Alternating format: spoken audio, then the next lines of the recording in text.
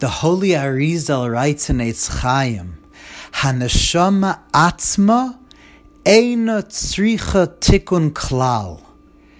Our holy souls, before they descended into this world, didn't need a tikkun. Our souls were perfect before they descended into this world. Our souls that are a chelik elakam imal mamish, that are literally a piece of God, our souls that come from and are one with God's essence, neshama atzma eina tzricha tikkun klal. The soul didn't need a tikkun, didn't need to be rectified. So the question is, ask the Arizal, so why did our souls descend into this world? Into this difficult world, this world of darkness, this veil of tears. Why did our souls descend here if our souls were perfect before they descended? And not only that, but kol hadrachim b'cheskas sakana, like Chazal say, the sages teach us that all journeys are dangerous. All journeys are dangerous. And the journey of our soul down from God into this world, into our animal souls, our vital souls, and our body, that journey is very dangerous. We all know where our bodies sometimes take our divine soul, the piece of God we have within us. So why did the divine soul, why did it descend here? So the Arizal answers, as the Alter Rebbe brings in Tanya in the 37th chapter, it was sent here on a shlichus, on a mission. And the mission is why our souls came down here to this world, to fulfill the ultimate desire of the essence of God, of what God wants, essentially in the deepest aspect and essence of what God is. And that is His desire, God's desire to dwell in the lowest, darkest world. That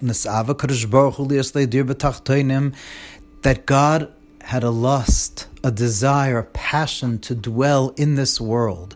And so He sent our souls down here that we should bring God's light down here into this world through keeping Torah mitzvahs, and thereby bringing the light of God into this world and into our animal souls and onto our bodies. When Mashiach comes eventually in the final redemption, all the holy books say our bodies will be as refined as our souls, and even more. Chassidus actually says that the body is going to be on a higher level than the soul, that right now the body gets sustained by the soul, but when Mashiach comes, the soul is going to get sustained by the body, because God's essence will be incarnate in our bodies, even more than in our soul. And so to bring that about, that revelation, that's why our souls descended into this world, to bring God onto our bodies.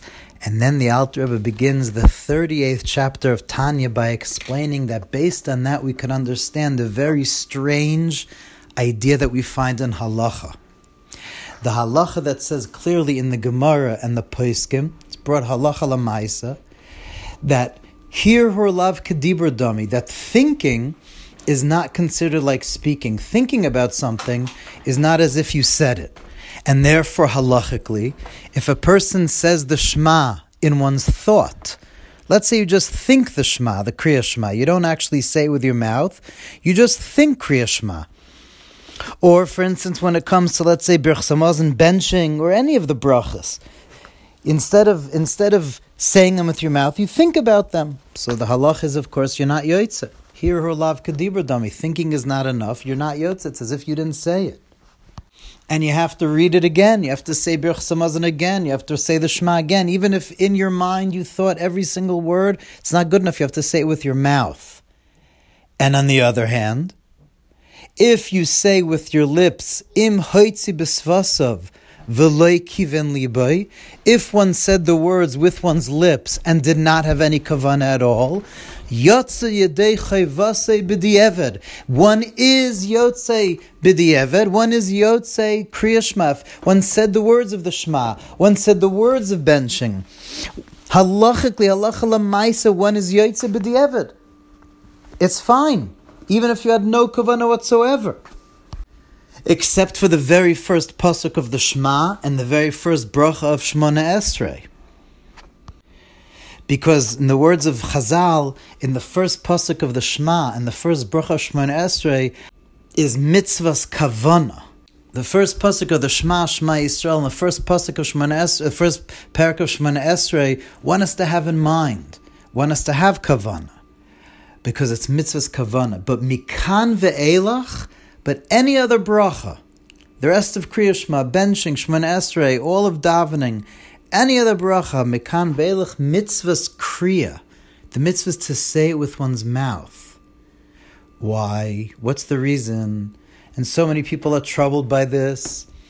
Always. B'chlal, people are always asking, why is Judaism, our prayer seems to be so empty? It's just saying words, just reading from the Siddur, liturgy, just mumbling the words. We don't seemingly have these ecstatic prayer services that some other groups have. There's no mystical experience. It's just saying the words. So unromantic, so not passionate. But says the Alter Rebbe, the opposite. If you have the greatest meditation in the world in your mind, you have the greatest ecstatic meditation and experience, out-of-body experience of Kriya Shema, you're not Yotzei the mitzvah. You didn't get the mitzvah. You have to say with your mouth.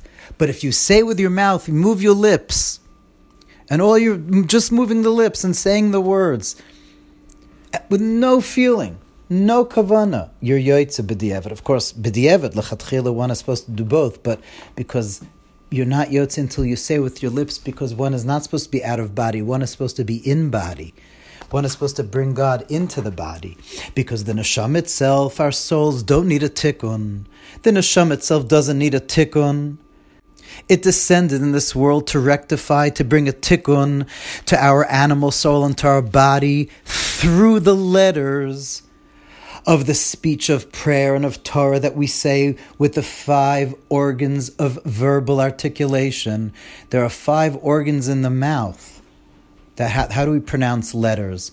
With our lips, with our tongue, with our teeth, the palate, the top of the mouth, and the throat. Those 5 organs is how we articulate. Those are the Hei Motzoi Sapeh, the 5 organs, how we say words. And when we move those organs, when we move our lips, in the language of Chazal, Akimas Svasav Havimaisa, moving our lips is a maisa, is an act, is an action in the physical world. And when we move our lips through those organs of moving the lips and the tongue and the teeth and saying the words, that's how we draw down the godly light onto our body, which is the ultimate purpose of creation, the ultimate purpose of prayer. If I just say the words with no feeling, and especially now in these days when it's so hard to be able to concentrate, to be able to think about anything else other than what's going on, we have to know that when we move our lips, the moving of the lips, the Baal Shem Tov said the pasuk in Tehillim, Im tishkuvun ben shvatayim, the deeper meaning of it means that God dwells on our lips. God is kissing our lips. Our mouths speak God. In Tanya chapter 49, he says that moving the lips is kissing God. So even if one cannot give presently or at any moment one's heart and soul to God, give where God really wants to dwell in your body by just saying the words.